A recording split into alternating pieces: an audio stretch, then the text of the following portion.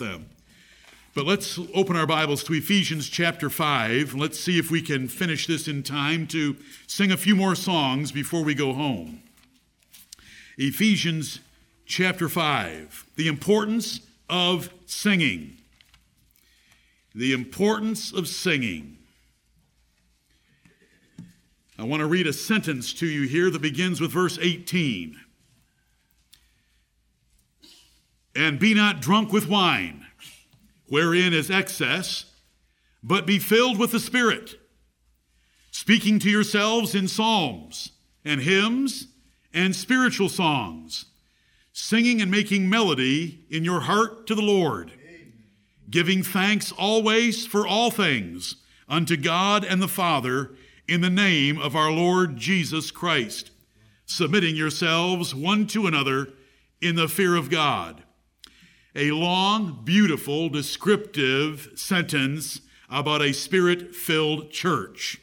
They're moved by the Spirit in verse 18. It results in them singing with melody in their hearts in verse 19. They're always giving thanks in verse 20, and they're unified in verse 21 by agreeing with one another. A Spirit-filled church, which we crave. By expositional preaching in the Gospel of John and in Acts 2, sings like verse 19 tells us to sing. We're presently studying John 15, and one way of abiding in Christ is to embrace singing about Christ. It's His chosen vehicle. Right. We recently had a mirth feast last Sunday evening in a new venue with great acoustics, and the singing had a terrific sound. And some of those passerbyers out there on Main Street stopped to come to the front door and listen to the sound that was coming out of that room. Some that sat in tables where they could see that door saw that take place. Our annual week-long singing camp for children and youth starts tomorrow with near 100 participants in those coming to camp as campers and those teachers and volunteers helping them. Though we reject the use of musical instruments in worship in New Testament assemblies, by New Testament order, we do love singing. Amen. God created it. Listen to the definition of the verb sing and think about it. I'll try to read it slowly. It's a number of words. Sing. To articulate or utter words or sounds in succession with musical inflections or modulations of the voice, so as to produce an effect entirely different from that of ordinary speech. Specifically, to do so in a skilled manner, as the result of training and practice. I want to read it again. Sing. To articulate or utter words or sounds in succession, with musical inflections or modulations of the voice, so as to produce an effect entirely different from that of ordinary speech, specifically to do so in a skilled manner as the result of training and practice. That is the authoritative definition of the word sing, the verb sing, in the English language. God created singing. God created singing by creating vocal cords, tongue, and lips for speaking or singing. Not evolution, not fate. Right. Our God, Jehovah, the one we just sang about. God created singing as much as He created language. Where did God create all the languages but at the Tower of Babel, where He confounded the languages of men so that they spoke differently and could not understand each other. I want you to turn to Isaiah 28. It doesn't have anything to do directly with singing, but I want to remind you that Adam was not a caveman that had to figure stuff out. Amen. God gave him innate wisdom to know things. He did not see a ball rolling down the hill and say, hey, cool, I'll invent a wheel. God gave him that, and God denied that wisdom to other nations. Yes. They had wagons and organs and brass and artificers in brass way back in Genesis chapter 4. But look at Isaiah 28. It's about farming. And I haven't used this text in a while, and I want you to remember that it's in the Bible. as to why men know things and why other men don't know things. It's by the grace of God. Where did farming come from? Trial and error? Impossible. You'd be dead. Because if the berries were enough to keep you alive, why would you farm? Right. If your boomerang was good enough, you wouldn't farm. Right. Unless it was put in you innately to understand farming. And here we go. Isaiah 28, verse 23. Give ye ear and hear my voice. Hearken and hear my speech. This is God addressing Israel and the world. Isaiah 28, verse 24. Doth the plowman plow all day to sow? Doth he open and break the clods of his ground? When he hath made plain the face thereof, doth he not cast abroad the fitches, and scatter the cumin, and cast in the principal wheat, and the appointed barley, and the rye in their place? For his God doth instruct him to discretion, and doth teach him. For the fitches are not threshed with a threshing instrument, neither is a cartwheel turned about upon the cumin, but the fitches are beaten out with a staff, and the cumin with a rod. Bread corn is bruised, because he will not ever be threshing it, nor break it with the wheel of his cart, nor bruise it with his horsemen. This also cometh forth from the Lord of hosts, which is wonderful in counsel and excellent in working. Amen. Farming, knowing what to put in the ground and what to do to the ground before you put anything in the ground, and once it comes up, what to do with it so that you have a usable product, and how each grain requires a different process for it to turn it into usable food items, is all taught by God. Amen. And you ask me, why do some nations not know anything about it? Because he deprived it of that. He deprived that wisdom from them. Just like he deprived the ostrich of intelligence. And the Bible says so. He gave the ostrich other gifts, like speed, the speed of a horse. But she has no wisdom. She lays her eggs in the sand and steps on them. And the Bible tells us, I decided not to give her a brain, not even a bird brain. And we use the expression bird brain. That's why ostriches are stupid. They have other gifts. And the Lord in the book of Job directs us to look at ostriches and see what they do have that he gave them. They don't have what a peacock has. Oh, who wants to look at the backside of an ostrich? But a peacock is beautiful. The Lord made all those differences. The Lord made this difference. Right. And I'm using this as an example of how he put in man what grains go in the ground, what to do with the ground, and how to process them when they come out, to remind you that God ordained singing. He created it. He created these vocal cords and the ability to sing. And the first song in the Bible that's recorded is the Song of Moses, and the last song in the Bible is the Song of Moses in Revelation chapter 15. The world uses music heavily because Satan always apes God in what he does. Right. It's found in most sinful venues. Like most things, the world and men have corrupted the original intent of music for sinful ends. The Lord made man upright, but he has sought out many inventions by corrupting what God created. As in marriage, God made one woman, Eve, for Adam. They invented polygamy in Genesis chapter 4. They've sought out many inventions by not being content with how God made things. If God created it, faithful creatures will seek God's will for music and submit to it. Right. Singing extends beyond the worship of God, as the Song of Solomon clearly shows us. God ordained it. God created it. God ordained it. If we didn't have vocal cords, tongue, and lips, and are able to make those modulations in tone and inflections of musical tone, we wouldn't be able to sing. God gave us all those abilities, and he wants it used for his honor and glory.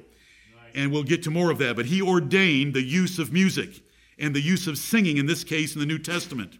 Singing is a New Testament ordinance. What is an ordinance? Something God has commanded us to do. Right. Specifically, something God has ordained that we should do. God has ordained that we should walk in certain things, and one of the things he wants us to do is sing, so it is an ordinance. Anything God has ordained for us to do is an ordinance. Amen. Singing is a New Testament ordinance as much as water baptism or the Lord's Supper. Why would I bring that up? Because I want to save you from Roman Catholic Protestant thinking. The reason Roman Catholics have 7 sacraments. Protestants say they have 2 sacraments. Baptists that are ignorant come along and say, well, we only have 2 sacraments too. And then somebody will slap them. You shouldn't use the word sacrament. So they'll say, we have 2 ordinances. No, we don't have 2 ordinances. Right. Everything God wants us to do is an ordinance. Amen. There's dozens and dozens and dozens of ordinances. And the reason I'm picky about the language is we don't want to back up through the Protestants to the Catholics and to that sacramental thing that there's certain ordinances that convey grace.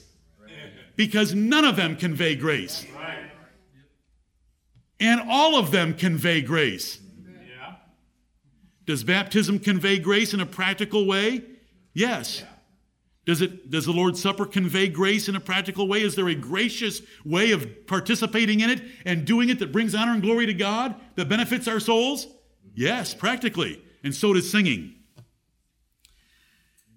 Paul instructed the churches in 2 epistles to sing congregationally like we have. Let's go back to Ephesians chapter 5, where we were, and we read that apostolic ordinance from the Apostle Paul's pen by Tychicus that we should sing.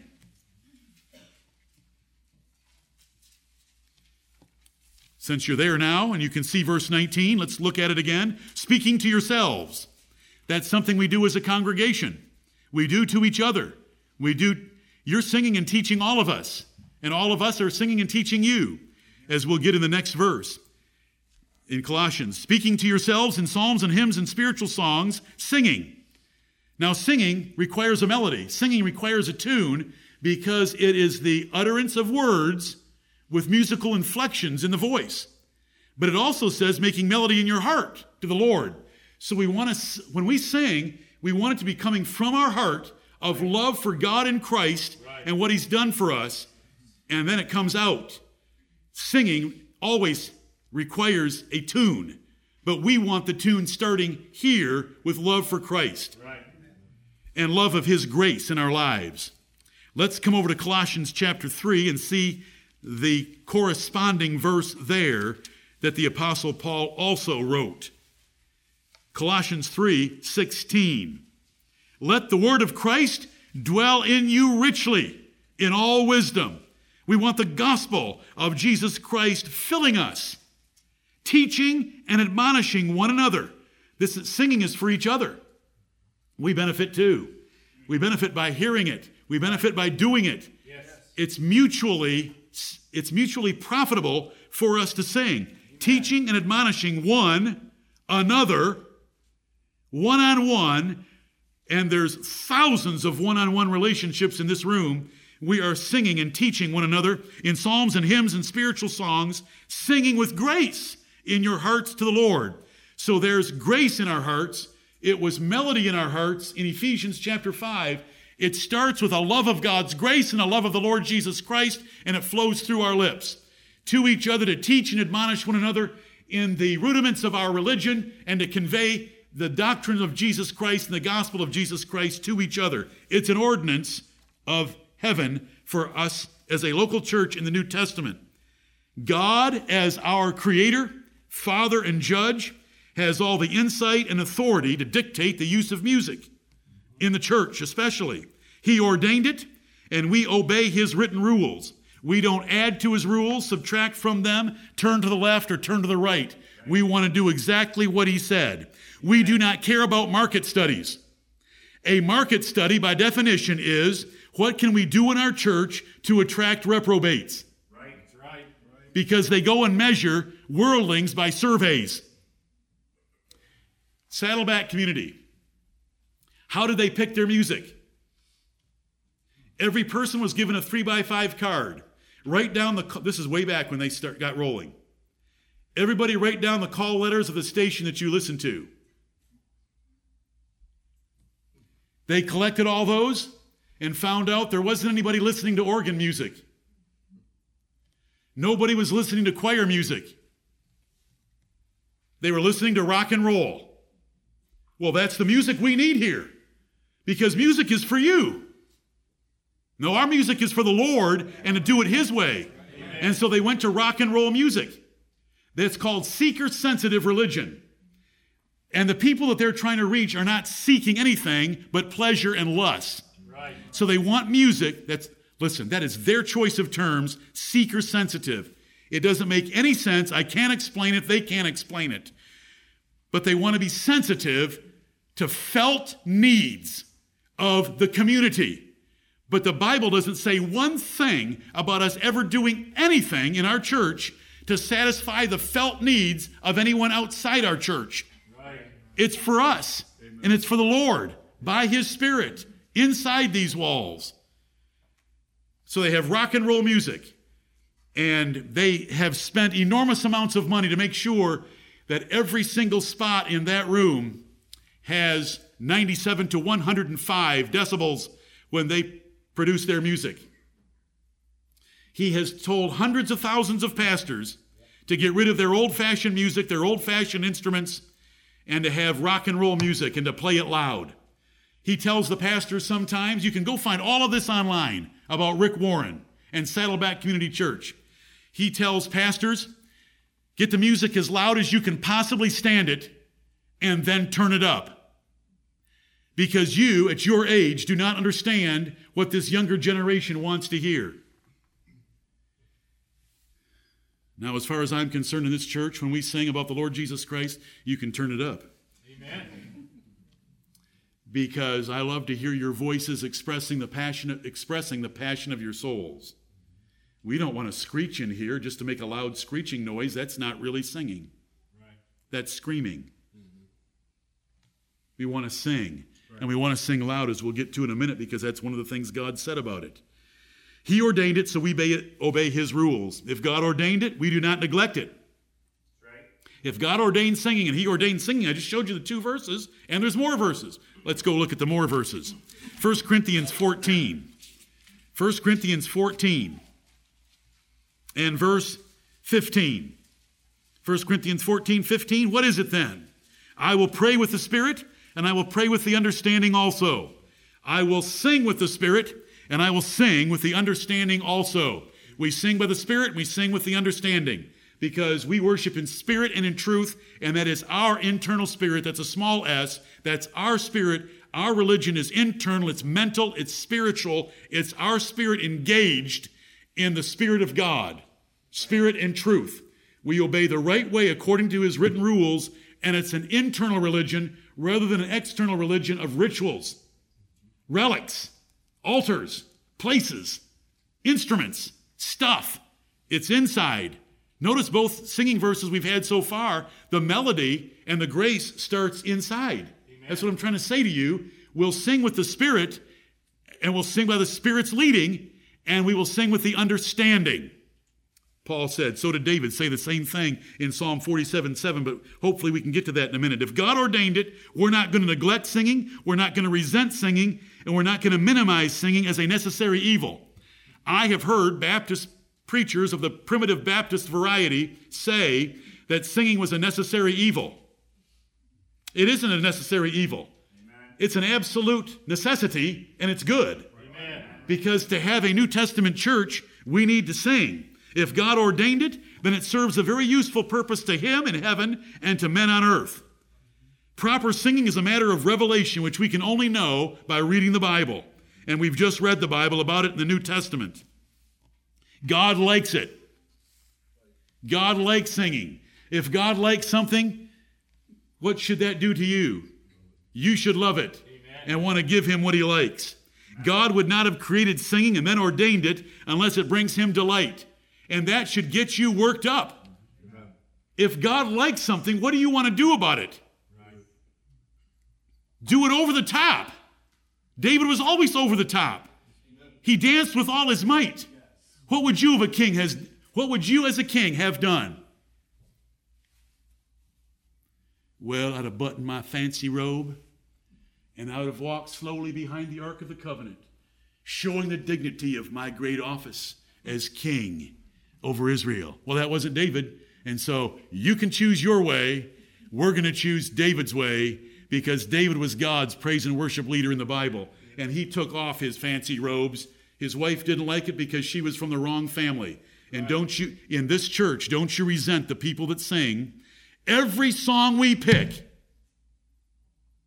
with 200 people, do you know how many opinions there are about that song? 220. Because by the time we get to the end, 10 of you that didn't like it now like it, and 10 of you that thought you liked it now don't like it. That's what happens. Remember that. Every song that's picked, we know. And we are the song leaders and your pastor. We know that some of you don't like it. We're sorry for you. Because we're going to sing it. That's why it was picked. Just remember that. Because we're all different. You know, we didn't give you one menu for the Mirth Feast last Sunday night because we're different. This is important to remember. We do not want to be like Michal. No. We do not want to be like Saul's daughter, and we end up being like Saul's daughter when we despise anyone in here for singing. We will try to maintain some order to our singing. We will not let it go crazy in this church, not while I'm your pastor. There are limits. But once in a while, I'm going to get you out of your comfort zone. And depending on who I'm talking to right now, I'm out there with you. Okay?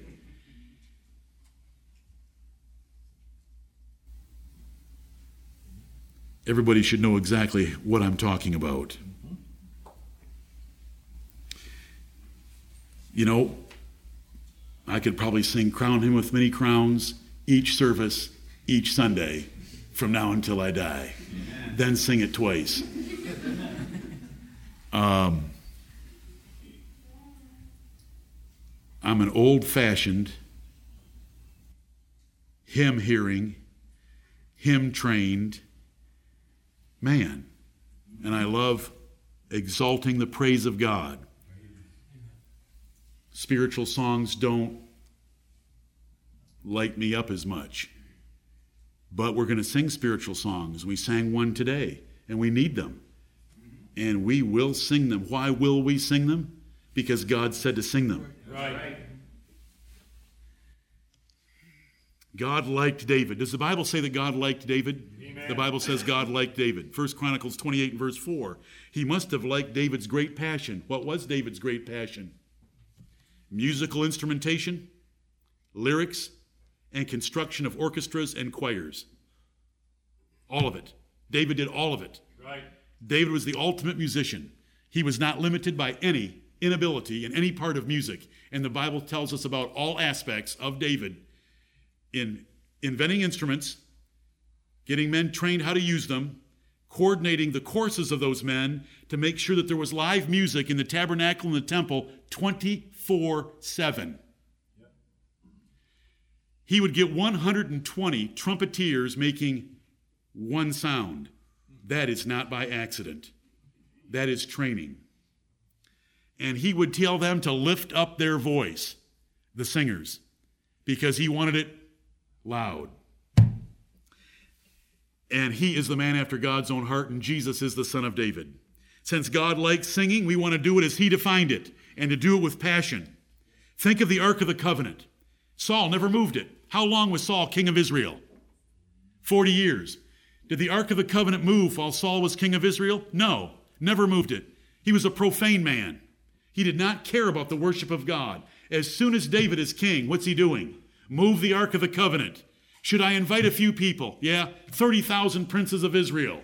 He invited 30,000 princes of Israel, and they came together, and he danced with all his might to move the Ark of the Covenant and was singing and praising God. It's phenomenal to read about it. It's wonderful to read about it. We want to be like David. Saul ignored it. David went above and beyond for it. How will you sing? How will you assist and encourage passionate singing for God in our church, since God wants it and Jesus Christ wants it? Right. And it's part of apostolic religion. A praise band is not apostolic religion. Right. We don't have performers.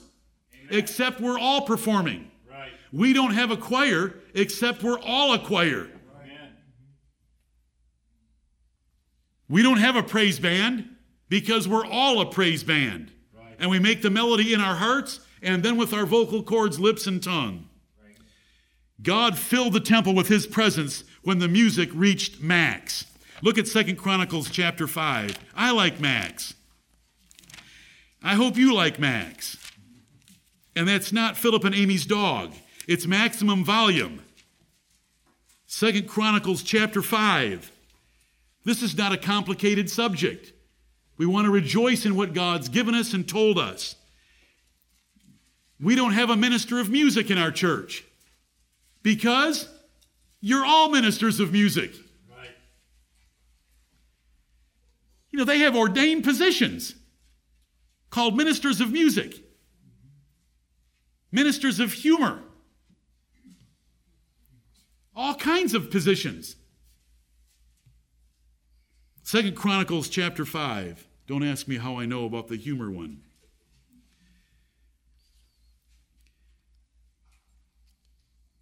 The ark is being brought into the tabernacle. 2 Chronicles 5:11. And it came to pass when the priests were come out of the holy place. No, this is the temple of Solomon. Forgive me. This is the temple of Solomon. 2 Chronicles 5. Solomon is copying his father's enthusiasm for music. And it came to pass when the priests were come out of the holy place of the temple, Solomon's temple, for all the priests that were present were sanctified and did not then wait by course. They were all there. Also the Levites, which were the singers, all of them, of Asaph, of Heman, of Jeduthun, with their sons and their brethren, being arrayed in white linen, having cymbals and psalteries and harps, stood at the east end of the altar, and with them 120 priests sounding with trumpets. It came even to pass, as the trumpeters and singers were as one, to make one sound to be heard in praising and thanking the Lord. And when they lifted up their voice with the trumpets and cymbals and instruments of music, and praised the Lord, saying, For he is good, for his mercy endureth forever, that then the house was filled with a cloud, even the house of the Lord, so that the priests could not stand to minister by reason of the cloud, for the glory of the Lord had filled the house of God. Amen. The enthusiastic, all-out musical presentation of worship done by these Levites, by David's order and David's instruments, which you can read in other places, blessed God's heart, so he filled the house with his presence. And we want him to fill this house with his presence. We want him to delight in our singing. Singing. There is no playing in the New Testament. My mother was an exceptional player. I grew up with playing in the house of God for New Testament Church Baptist assemblies. I played my saxophone for him, sort of like the little drummer boy. But it was wrong. There's nothing like 'twas with an everlasting love coming out of 200 throats about our eternal union with Jesus Christ. Amen. To get me worked up in love for Jesus Christ and God's electing grace in our lives. Right. It's wonderful. If you dislike singing or despise godly singing, you're like Michael. You're a descendant of Saul. You don't belong in any church, especially our church. Let's not have anybody that thinks that way. I don't like all the songs we sing. I'm not going to publish the songs I don't like list. I'm going to sing and you won't know. It's just the way it is. We all have little differences that way. Right. You know, I like these words, but I just don't like this tune. Well, write a tune for it and we'll try it. There's all kinds of thoughts that go through your minds, but did you notice one thing here about a three-letter word? O-N-E. One. We're united. And the Lord wants praise from one mouth, one heart, and one mind. Right. 1 Corinthians 1, Romans chapter 15 says it in both places. David sang, though supremely gifted in many ways, the man after God's own heart was a musician. Now, there's not many musicians like David. Most men who are full-time musicians are fairies It's just a known fact. They all know it. We all know it. David wasn't anything like that. Right. If you're killing bears and lions and giants in your spare time, it's okay if you like to play the piano as well. There's nothing wrong with playing the piano.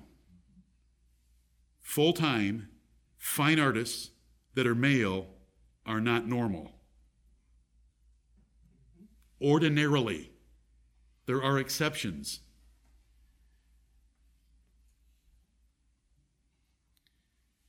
I will not tell you of the experience in this city, in a place that prides itself on its fine arts, and what that section of the student body was like.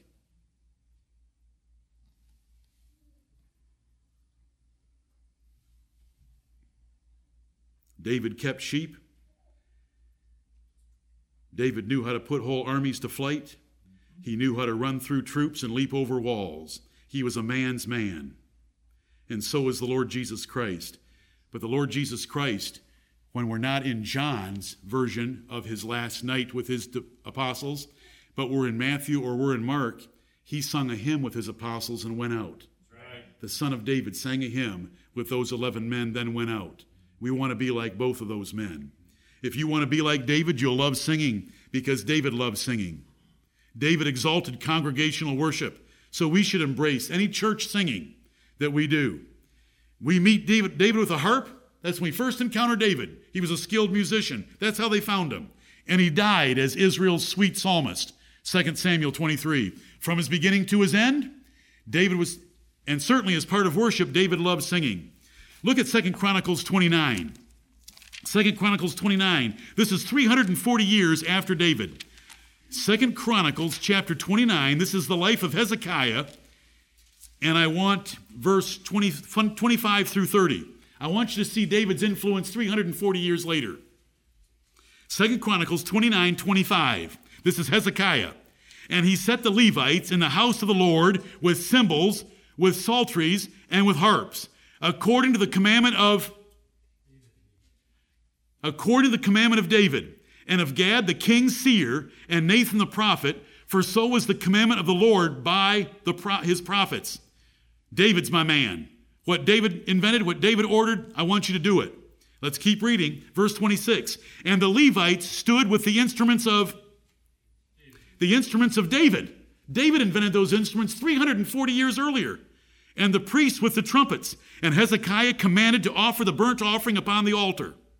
And when the burnt offering began, the song of the Lord began also with the trumpets and with the instruments ordained by David, king of Israel. And all the congregation worshiped, and the singers sang, and the trumpeters sounded. And all this continued until the burnt offering was finished. And when they had made an end of offering, the king and all that were present with him bowed themselves and worshipped. Moreover, Hezekiah the king and the princes commanded the Levites to sing praise unto the Lord with the words of David and of Asaph the seer, and they sang praises with gladness, and they bowed their heads and worshipped. Wow! David. No wonder Jesus is called the Son of David, because David loved to worship God. Right. And Jesus loved to worship God and glorify God. That was his purpose in life. That was David's choice of a purpose in life. If we turn over to 2 Chronicles 35, we can move another 100 years into the future. Now we're 440 years after David. 2 Chronicles 35, and it's King Josiah. Verse 15. And the singers, the sons of Asaph, were in their place according to the commandment of David, and Asaph, and Heman, and Jeduthun, the king's seer, and the porters waited at every gate. They might not depart from their service, for their brethren the Levites prepared for them. They had food brought to them so they could just keep right on worshiping and praising the Lord. David sang. You bet he sang. He wrote lyrics, staffed choirs, and made instruments. And the Bible has many references about these works of David in music and praise to God under the Old Testament. Look at Psalm 47. Let's see some of David's own words about singing. Psalm 47 and verse 6. Psalm 47, 6. If you had an English teacher reviewing this particular verse, you would get an R on it for redundant, unnecessary repetition. The problem is God inspired this verse, so I like it just the way it is. Psalm 47:6, sing praises to God. Sing praises. Sing praises unto our King. Sing praises. That's David. Do you get the message? For God is the King of all the earth. Sing ye praises with understanding. Had David gone beyond just the noise? Had David gone just beyond the modulation around words? Sing it with understanding. He did not want just making noise. It was not just a game to him to sing a melody. He didn't care how complicated the melody was or how simple the melody was, because he wanted it sung with understanding. Notes are not understood. Words are understood. Right. Lyrics are understood. So there's no difference between the Old Testament and the New Testament in what real singing involves. It's mentally comprehending what you're singing and what you're hearing, because there's praise and admonition and doctrine being conveyed. Right. That's Psalm 47. Look at Psalm 92. Psalm 92 and the first verse. It is a good thing to give thanks unto the Lord and to sing praises unto thy name, O Most High. That verse tells us it is a good thing to sing praises to God's name as the Most High God. No wonder we have it in the New Testament, because it's a good thing to do it. And so we want to do it. We want to do it well. Psalm 104 in verse 33. I feel so badly right now. Is there anyone in here that loves all songs equally? Okay, I'm still among friends. We don't love all songs equally. They're all different. They're different in their lyrical content, and they're different in their melody. Psalm 104 and verse 33. I will sing unto the Lord once in a while. I will sing unto the Lord when I'm young and at singing camp. I will sing unto the Lord as long as I live. Right. I will sing praise to my God while I have my being. Amen. Who would write words like that? David. Look at that verse. That verse should move you, grip you, convict you, convince you that we want to have a singing church, and we do have a singing church. Can we make our singing church a little better of a singing church? That's why we're having singing camp tomorrow. Right. We want it to be a little bit better. Lord, help us to accomplish that goal for your great honor and glory. Amen. I love that verse we just read. Look at Psalm 146. I'm 61 years old now, and I don't love singing any less. I probably love it more than I ever have. Psalm 146 and verse 2. While I live will I praise the Lord. I will sing praises unto my God while I have any being. Very similar words to the previous verse, but it's a warning and a recommendation and an indication to us of what David was like, and we want to be that way. Look at Psalm 18. Yes, Psalm 18 is right up there in the top 5 of David's Psalms. It's in the Bible twice. It's 50 verses long. David wrote it after he had defeated all his enemies, and it is filled indeed with praise of God. Psalm 18 and verse 49. Therefore will I give thanks unto thee, O Lord, among the heathen, and sing praises unto thy name. This is part of Psalm 18. It's also in 2 Samuel chapter 22. It's in the Bible twice.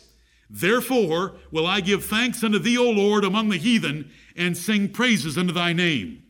Now come over to Romans chapter 15, and let's find out that the Apostle Paul said we fulfill that verse of Psalm 18, because we are the heathen. We are the heathen. We're the Gentiles that didn't worship the Lord Jehovah. We worshiped everything but. Right. Romans 15 and verse 9.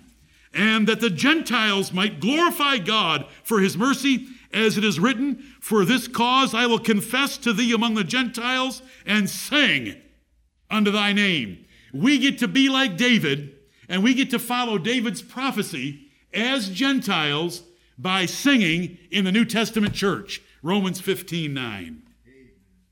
Jesus sang. I just told you about that. There are testamental differences between the Old Testament and the New Testament. The New Testament limits our music to singing. The Old Testament had playing. God knows all about playing. He had David, his man, invent all kinds of instruments for playing in the Old Testament. But Old Testament religion was outward. It was sensual. It only worked on the ear, not on the mind. A trumpet doesn't help the mind.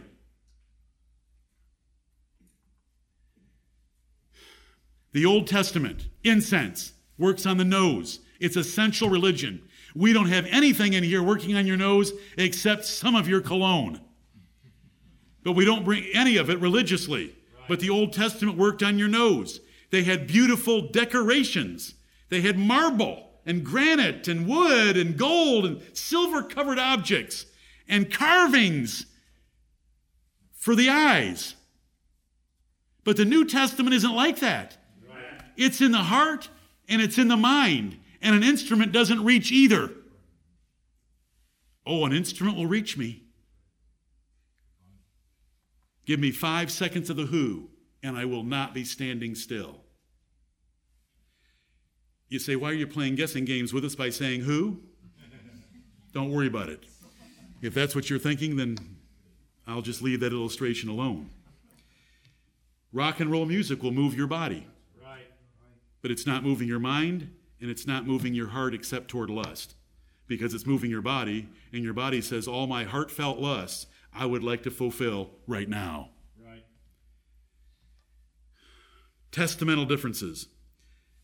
So we reject Old Testament playing verses because that was only for God's church in a state of carnal infancy.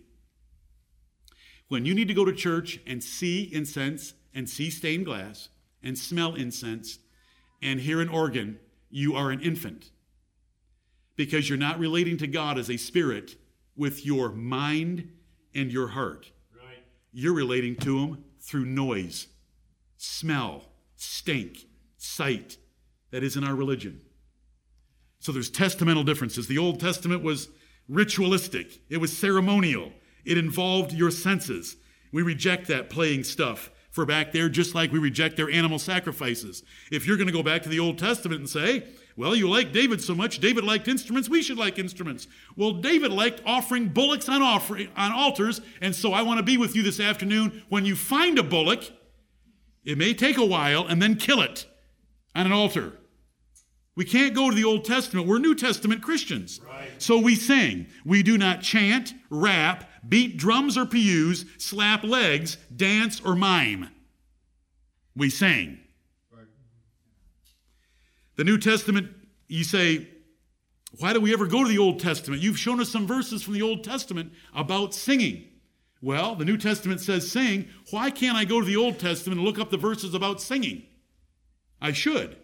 Because the New Testament, when it gives us mandates, does not always fill in the details. The details are to be found in the Old Testament. The New Testament is very brief on some subjects. Child training. How brief is it? Here we go. Fathers, provoke not your children to wrath, but bring them up in the nurture and admonition of the Lord. How should I do it? Just memorize Ephesians 6:4. It's good enough. That would be foolish. Where does the role of the Old Testament come in? God tells me to bring my children up in the nurture and admonition of the Lord. The Old Testament tells me how to do it. The rod and reproof give wisdom. So I need to reprove them. What's this rod thing? You wouldn't know the rod thing if you didn't have the Old Testament. Are there any verses in Proverbs about the rod thing? Lots. Enough for my father to know that's what I needed.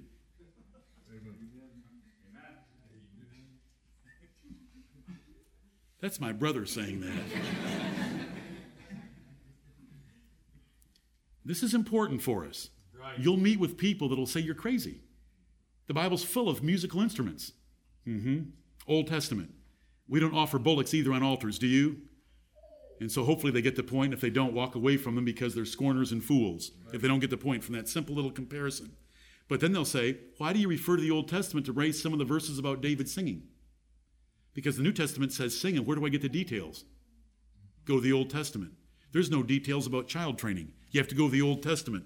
There's no details about financial goals.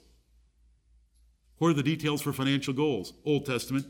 Where are the details about the marital bed? The New Testament mentions the marital bed, Hebrews 13:4. Marriage is honorable in all. And the bed is undefiled, but what do you do in the bed? Well, there's a book of the Bible for that. The New Testament teaches giving, but it doesn't tell anything about the tithe. There's no tithe required in the New Testament. Where do we get the tithe? We get the tithe under the law of Moses. We get the tithe before the law of Moses, practiced by Abraham and Isaac and Jacob. The New Testament description is what we've just read in those three passages. Singing follows being filled with the Spirit, and it's in opposition to drunkenness. Singing is, if you're full of the Spirit, singing is a natural outlet of being filled with the Spirit. If you're filled with the Spirit and you don't like to sing, you need to ask, what spirit am I filled with? Right. Or what habit, what tradition do I have that has twisted me so that I'm not responding to the Spirit of God like I should be? Right. And correct your ways. Right. It is congregational, for we speak to ourselves in Ephesians, and we teach and admonish one member at a time, another member at a time. We speak and teach one-on-one relationship. And there's thousands of those in this room. So when we sing, Mark, I'm singing to you, brother. Make sure you sing back just as loud.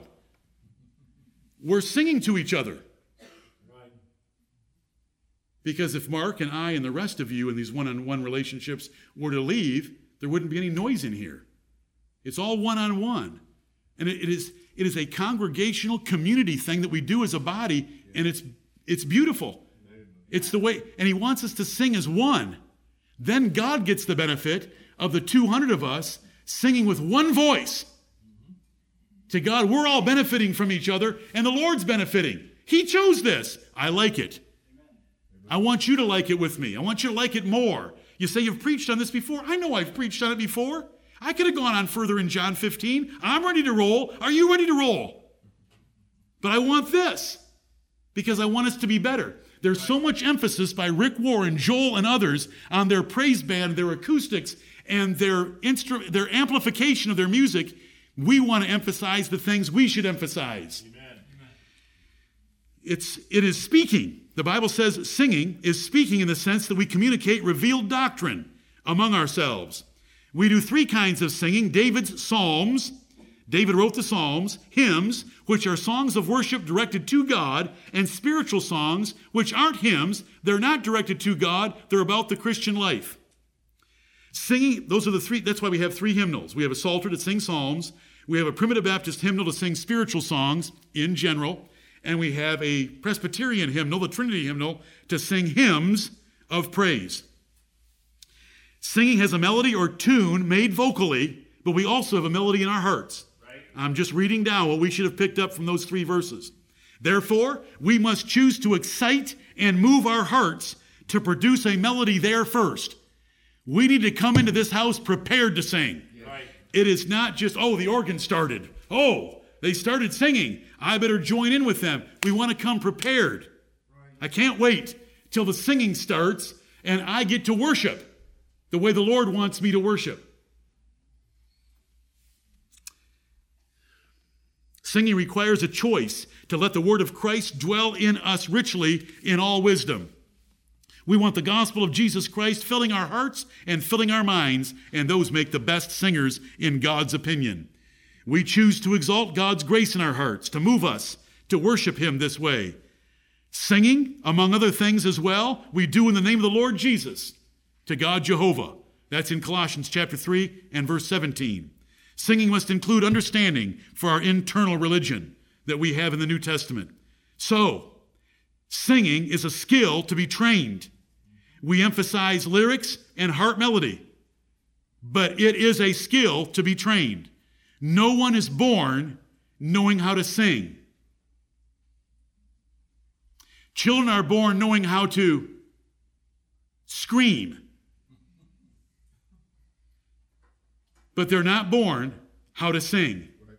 That's a learned behavior, just like talking. How do they learn to talk? by listening to mommy and daddy. Oh, and some of the stuff they have to listen to, the poor things, for the first 6 months of their lives. Goo goo gaga, goo goo gaga. You know, there's so much more that could be said. But you know, if we sang more at home, you know what those little children will learn how to do very fast? Oh, yes. Noah, you want to get up here and demonstrate it? He said no. It's learned, so we have a singing camp. Does the Bible tell us to have a singing camp? Nope. It tells us to sing. Does it tell us to have a hymnal? Nope. Does it tell us to have 3 hymnals? Nope. Why do we have 3 hymnals? Why do we have any hymnal? Why haven't we memorized all these songs at home so that we do not pollute the church of God with a book called a hymnal? Because that's an aid to fulfilling God's commandments. Right. If we added an electric guitar, that would be an addition because it wouldn't be singing, it would be playing. But a hymnal helps us sing, and it does not alter the fact that we're still singing. It just helps us do it. Singing is a learned skill. So the fact that we're supposed to sing means outside of these assemblies we should be practicing our singing. And that's what singing camp is for, is to practice singing and to learn how to sing. And we all did it in school when we didn't have singing camps. And you should be thankful for those first courses you took where you saw that thing called an xylophone and you just wanted to get up there with your own hammer and sound. Remember the scale? Those little simple things, a scale. And you hear that C being repeated here and here, and you get on the piano. I think there's a connection there. You know, it's vague, but I think there's a connection there between 2 C's of different octaves. We learned it. Right. You look at that music around the words and you say, I don't know what any of that means. Well, that's your fault. That's not our fault. You could come to singing camp. Anyone's welcome at singing camp. We want to learn how to sing. We want to do it well. And we want to do it with passion. I hope I'm keeping the proper balance. It starts right here. David's all started right here. That's what gets a robe off a king and causes him to dance with all his might. He's filled with passion. The Old Testament illustrates it for us. Look at Psalm 33. Help me finish. Psalm 33. So that we can sing 2 or 3 or more songs and go home. Psalm 33, look at this verse by David. Verse 3, sing unto him a new song. So we try to expand our repertoire a little bit. Some in here don't think we expand very much. Some think we expand too much. But we need a new song every now and then because it's creative worship. I want you to think of 3 words. Creativity toward God. It's a new song. Are there new songs sung in heaven? Oh yeah, go to Revelation 5, and that was a new song. Never sung before in heaven. When Jesus Christ arrived and took the book of the everlasting covenant out of the hand of Almighty God. Psalm 33:3, sing unto him, so it's about singing, a new song, play skillfully with a loud noise. Now we have already seen, that says play skillfully, so David wanted it done skillfully, and David wanted it done loudly, but those 2 adverbs are modifying the word play instead of the word sing, so we would go to the other places like I already read to you about them lifting up with one voice at one time, that's skill, and then lifting up their voice is volume. So he wants it done skillfully, he wants it done loud, and he wants it done creatively with a new song from time to time, which singing camp also helps us do as a church. We live in the perilous times of the last days. Paul warned of pleasure lovers rejecting sound doctrine for entertainment and fables. So they go to a nightclub act in a church, and they think that it's church, with a nightclub, performers up there, scantily clad girls singing away with lyrics and musical compositions that are sensual. Who's ever watched a little babe from Australia sing Oceans? Maybe the most popular song in the entire Christian world.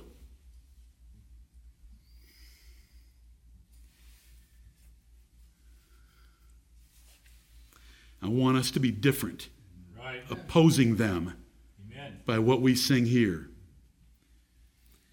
That girl has no more knowledge of the truth of the Bible than a squirrel. She has shaved. Who in here has a... You've grown out too much. She has shaved her head. She looks like a cue ball. There isn't even fuzz. Just like Sinead O'Connor of the rock and roll world, rebelling against authority in the name of Jesus, with all that instrumentation around her and all the lights on her. She's a performer that the Bible knows nothing about at all. Right. You are the performers in our church. You are the ministers of music. You're the praise band. You're the choir. When we sing to each other, Lord, help us do that. I don't need to tell you any more about Rick Warren. It's not worth talking about. Practical value. Music has been called the language of the soul. Music is said to be the language of the soul. It can affect a person below the mind. We want to be very careful about that because we want our music to be affecting our minds and our minds directing our music because we want to sing by faith. It's rhythm. We'll get the body moving without any conscious thought of doing so. It can lead to emotional reactions very quickly without mental processing to do so. You'll just react. You can watch little children do it. Get a little child and stand him in front of a loudspeaker with rock and roll music and tell me how many seconds it takes before his body's moving. Has he thought about moving his body? Has she thought about moving her body? No. So we want to be careful about that. I want to do honor right now to the Baptist brethren, the German Baptist brethren. And I know I've sent a clip out from them of them singing Arise, My Soul, Arise, and most of you wouldn't be able to handle it, but they slow all their music down to where bodily rhythm is impossible. And I respect them for that. I'm not saying we have to do it that way because I kind of like Arise, My Soul, Arise a little faster. But they slow it down to where there's no movement of the body because they're afraid of that. We want to be afraid of it because that's not our goal, to move our bodies. It's to move our minds and our hearts, and they're already prepared before we start. We want to communicate to each other how much we love the Lord Jesus Christ and how much we believe sound doctrine and how much we want our praise to get all the way to heaven by Him looking upon us and delighting in our worship of Him by song. Remember, David once played his harp to heal Saul from devils. Rock and roll musicians play their music to destroy souls by devils. There's so much research done on that subject, it's unquestionable. And I am living proof of it at that point in my life. The world uses music almost constantly now to feed its anarchic and lascivious lusts. Those in this church with sinful past will testify that rock and roll played a big part. It's one of the 5 inputs that we want to guard very carefully in our lives. Godly singing and music will lift your spirits by coming in your ear holes like Saul. There's King Saul, 7 foot 6 inches tall. David's, he's got devils in him. David is God's favorite on earth. And he's playing his harp, and it's going in the 2 ear holes of Saul. And it comforts him, and the spirits leave because they don't like being around David playing his music in the Old Testament. Right. It's so opposite today. They go to rock concerts and they're blasting. People are wearing these headsets now all the time to drive the devil's music in the 2 holes that are audio-based. Do you think about it? Everywhere you go, they're plugged in. It's on their watches now. It's on their smartphones. 10,000, 40,000 songs of worldly blasphemous lyrics. We want to be different. Think scripturally about the real effect of congregational singing to visitors among us. We expect our doctrine, our practice of baptism, and our Lord's Supper to affect them. We should also expect them to appreciate God's musical ordinance. So let's sing well. Right. Jesus taught visible love. By this shall all men know that you're my disciples, by the love you have one to another. Paul said all men are going to know your orderly praise.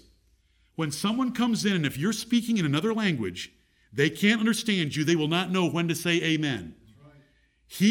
He governed 1 Corinthians 14 by rules so that we would not be like barbarians. And singing without skill is like being barbarians. So we want to do it well. We're not going to overdo it. We're not going to overkill, but we want to do it well. It should be impressive when people come in, they can hear passion of volume, creativity of singing, skill of singing, and wonderful words like "'twas with an everlasting love." I'm just using that as an example. Philip Morrow. I wrote you about him recently, just a little tidbit. Philip Morrow. We have a number of his books on our shelves that we give away. That man who argued cases before the Supreme Court of the United States, that man was grabbed on a sidewalk in the city of New York by a church singing, and he went in and sat down, and it changed his life. The music didn't regenerate him. We don't know when he was regenerated, and I don't care. It's the singing. It wasn't the world's music. It was singing. And he wanted to go in and find out more about people singing congregationally. I can remember when I was newly married, Sherry and I, in Ann Arbor, Michigan, 10:30 on Sunday nights, WCKY out of Cincinnati, Ohio, 300 miles away, AM dial, very weak. We would fine-tune that little knob and get our ears up next to it, because to pull an AM station 300 miles is hard. And there would be the Cincinnati Primitive Baptist Church singing, "When thou my righteous judge shall come, shall I among them stand," and finish up every single time with shouts of sovereign grace. Right. I cannot tell you how much that meant to a rock and roll freak who lived on it for years in his rebellion. Rachel, you were there, don't you remember? Oh, you were only a month old. We would look at each other. There's no instruments. There's one voice with shouts of sovereign grace. That's what we want the effect to have when people visit us. Amen. Let's make some efforts to improve our singing for God. Let's not say it's a necessary evil. It's a cop-out to describe your singing as a joyful noise. What if I got up and told you that some Sunday, I'm just going to make a joyful noise today? We work at what we present in the church and for the Lord's sake, and we want to do it well. The joyful noise verses in the Bible are generally or entirely for playing instruments. It's not a cop-out for, I don't know how to sing and I don't really care about learning. You can get better. Think about it while we're singing. Let's do it as unto the Lord, and let's do it with passion like David did. More could be said. Maybe less should have been said, but enough was said. Let's sing 3 songs and go home. Eric, it's all in your hands now.